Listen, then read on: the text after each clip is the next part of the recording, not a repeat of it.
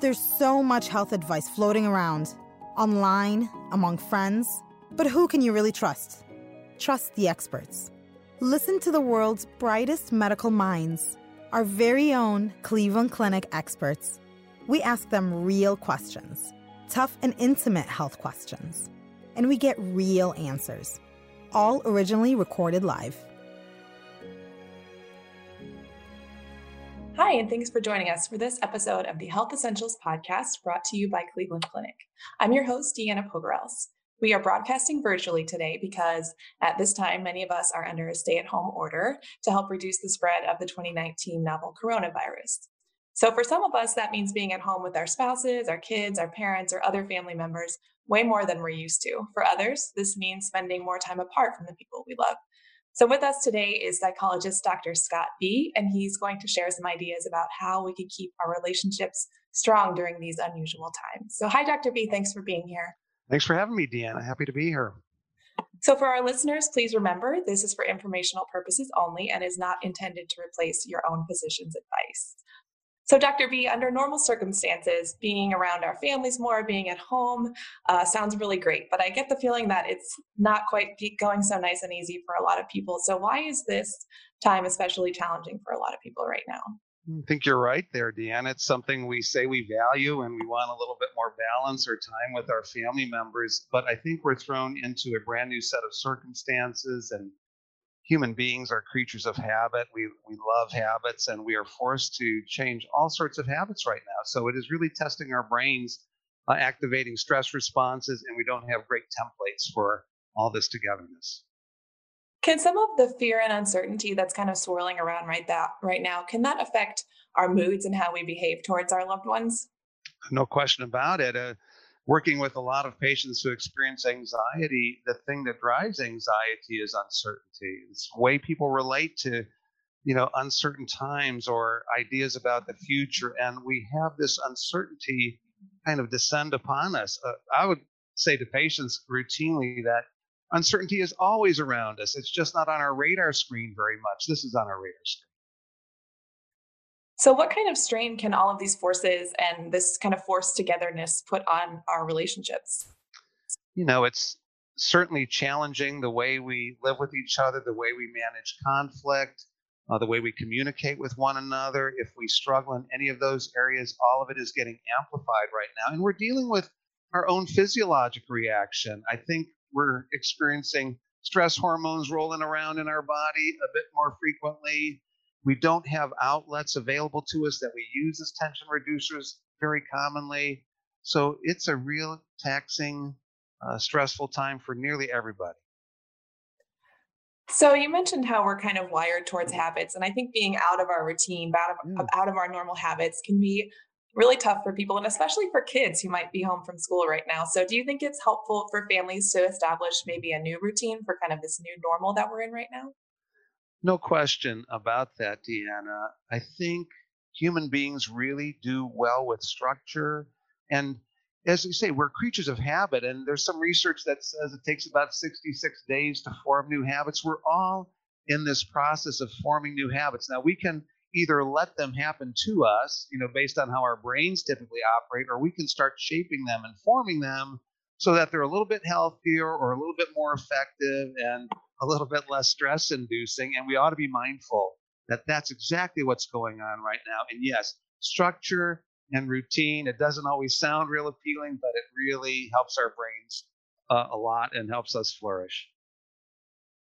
So what about those parents out there who are probably feeling a lot of pressure? Maybe the kids are home from school. Maybe they have some new duties dumped on their plate to kind of help these kids do school from home. What advice can you give to parents who might be feeling really overwhelmed by this or not sure they're going to be able to really do it all? The feeling of being overwhelmed is legit. You have lots of great company.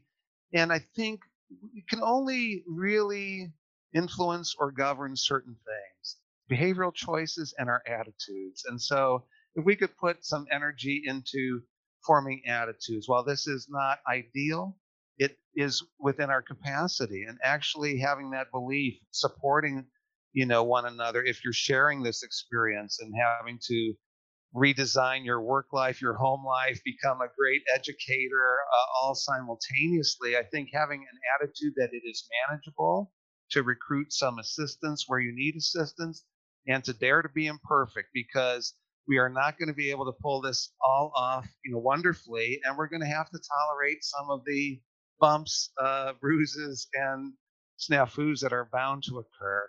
If we can do it with a little bit of an attitude of humor, that would be ideal. If we can laugh a little bit along the way, and draw our kids into the process too, to try to, if they're old enough to take some responsibility and accountability for it, it's a great way to teach that to our children right now. So another thing I think is really important right now is patience. So do you have any tactics or any advice for people to maybe not lose their cool when things get crazy and hectic at home? Takes practice. Patience is a virtue, they say, but it also is a skill. And I think we can develop skills through practice. So what sorts of practice? Like a relaxation practice or effort, or maybe even as a family, having a little relaxation time. There are plenty of good relaxation recordings, even some sponsored by the Cleveland Clinic. A mindfulness practice can really be useful. There are some ways that we can actually rehearse being more patient, and that's a little more complicated, but I'll try and be succinct. It's also a way that you can manage frustration and anger. If there are predictable stressors that tend to upset you and have you discharging anger, and it's really not your ideal, you can try this little 4-step process. It's called rational emotive imagery. It was designed by a smart gentleman named Albert Ellis. It works like this. You can imagine a worst case provoking scenario that really fires up your anger. It doesn't have to be anything that's actually happened, but just maybe something that's reminiscent of what might be occurring in your household now. So image this as clearly as you can, then image your haywire response to it as vividly as you can. The arousal of your body, maybe a surge of anger, maybe clenched fists or clenched jaw, maybe stomping around, shouting platitudes, or discharging your tension, however that might occur. Third step is to, set that haywire image aside and image yourself responding a little bit differently. In the face of the same provoking event, trying to image your body staying calm, trying to notice calm thoughts, words, and then behaviors that diffuse conflict and diffuse tension. And then the final step is practice talking to yourself in a way that tries to normalize or make the situation seem a bit more tolerable and rational. That's a 4-step process that takes about 60 seconds once a day. If you practice that, you will get better. The problem is we don't practice new emotional responses. Our emotions are reflexive. And if we can practice these responses before we have to, be in the heat of battle, we might be able to actually display more patience across time. Absolutely. And look less hot-headed, which is really a nice thing. So what about self-care for parents? As a parent, you might often put yourself, on the back burner anyway, especially right now and all these, you have more duties at home. How can parents prioritize self-care? It's going to be a real tough challenge. I think you might have to put it on the schedule. I do advocate a lot something that psychologists call activity scheduling. Again, it doesn't sound very appealing, but we do very well if we create schedules. And if you can create space and time that you set aside in advance where you're going to engage in a self-care habit. Maybe you have to get out and take a walk around the block on your own, or engage in some hobby or activity in solitude in order to just reduce your tension. If you do that spontaneously or make the request spontaneously, it puts a demand on people that they're not expecting, and that's not always met real wonderfully. So if we can create these schedules, we can be looking forward to the time when we can recover. We can also maybe get space and permission from others to go do our thing. And that may be the best we can do. It's not going to be easy, but if we can schedule that in a little bit, I think it sets it up for it to be less tension producing, when really what we're trying to do is reduce tension. And, it's harder to exercise. It's harder to move our bodies. Finding ways, novel ways to do that becomes a challenge. And again, putting that somehow on a schedule and getting endorsements from those in the household that it's okay to go do that, to take care of ourselves. Of course, we get better versions of ourselves if we're allowed to do that. But it is going to be one of the real challenges we face. Well, that's a good segue into my next question, which is about just spousal relationships. Maybe just a couple in a household, and it's you have a lot more time together right now. What's a good way to ask for maybe alone time or a break? How can we do that eloquently without hurting feelings or anything like that? I think those conversations are best had when our emotions are kind of low, our temperaments are kind of even. Again, I wouldn't enter into those at times of high emotionality, but I think you can enter into it by having a discussion about personal values, goals, and ideals. And it's not a disservice to your partner if you need some alone time. If one can speak about how that is valuable, how that reduces tension, how that allows them to be a good partner and teammate, then I think we get better permission for that sort of thing. And if we can make that allowance for the other person as well. And sometimes we're in really cramped spaces. And sometimes that alone time might involve putting on headphones, which, seems like a dropout completely, but it may be the best you can do if you're in really confined or tight spaces. So I wonder if maybe some people are finding that they have a little bit of a shorter temper in these, tight spaces or are more likely to be easily annoyed. What are some ways that we can let off steam or frustration when we're living in kind of a lockdown right now?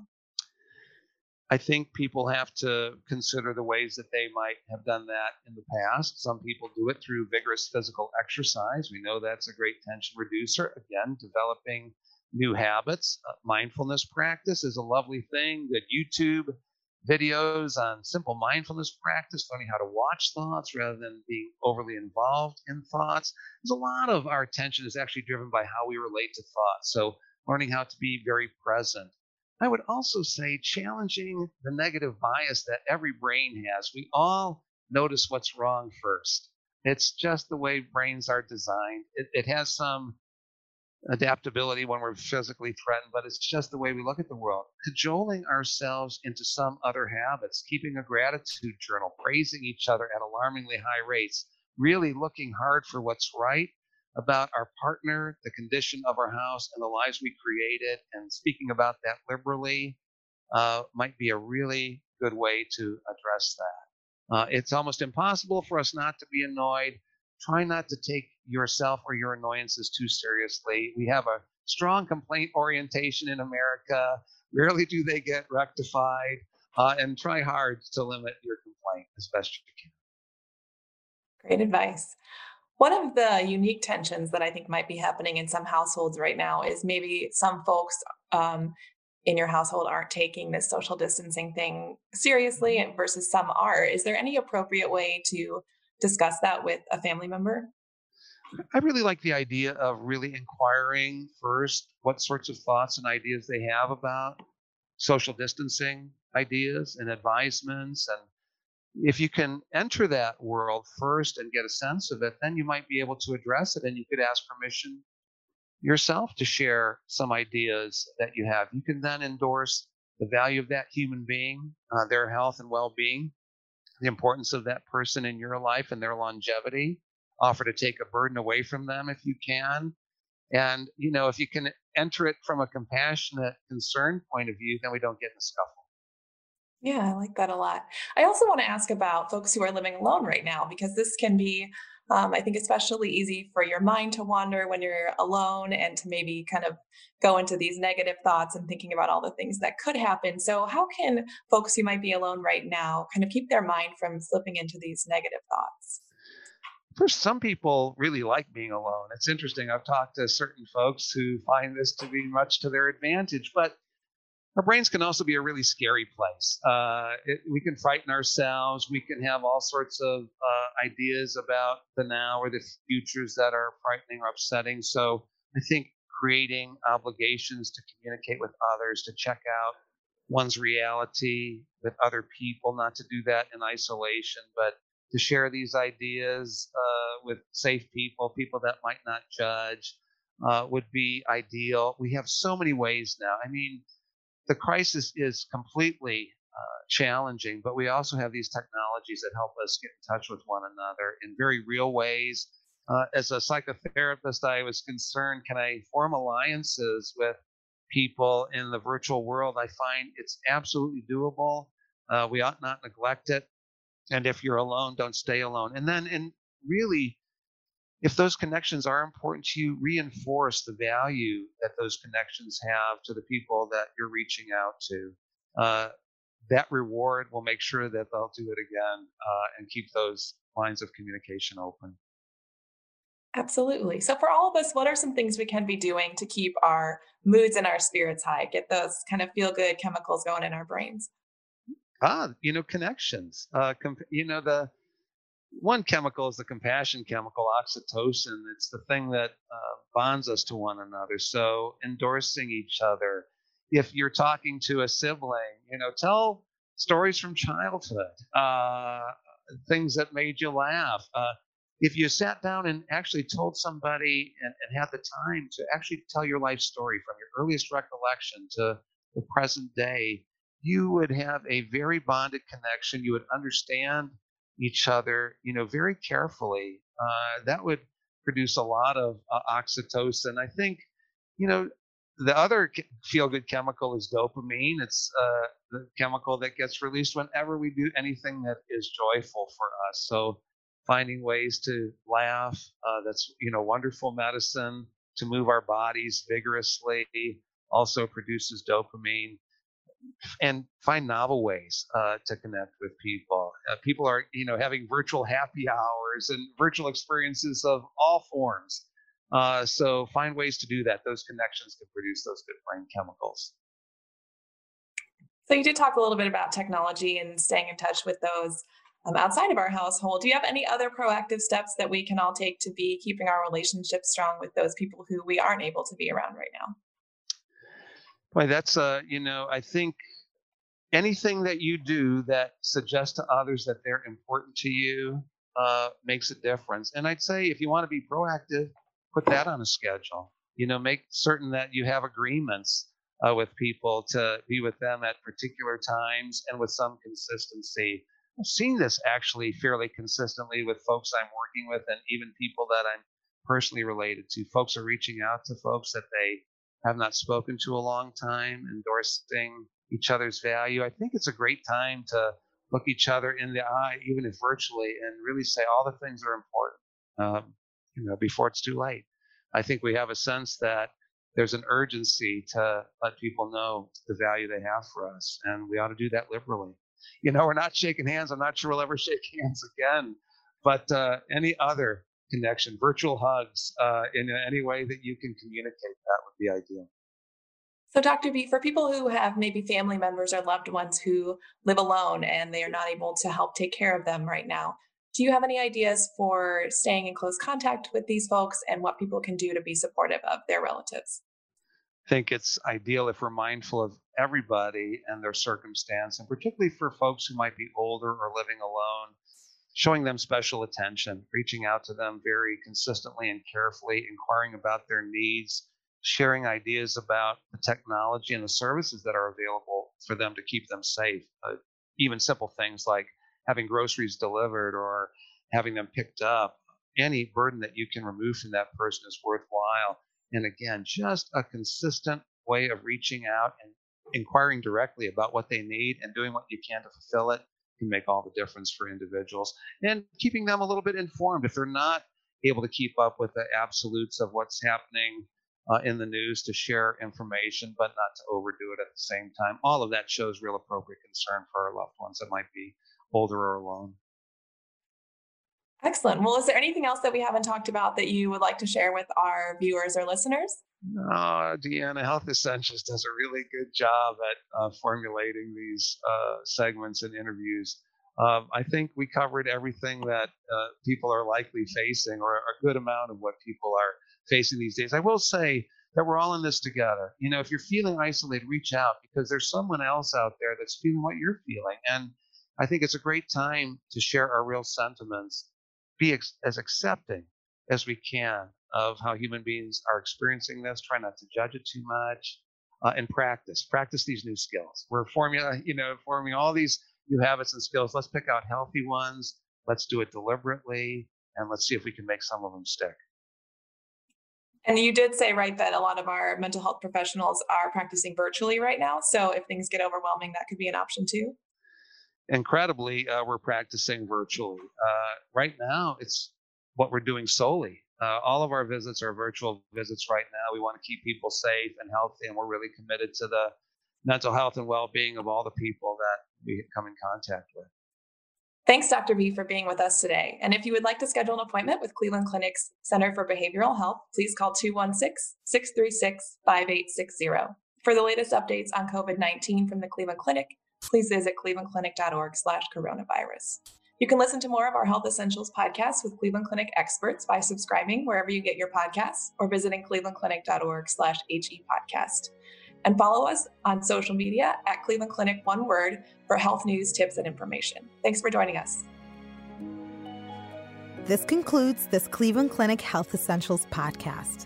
Thank you for listening. Join us again soon.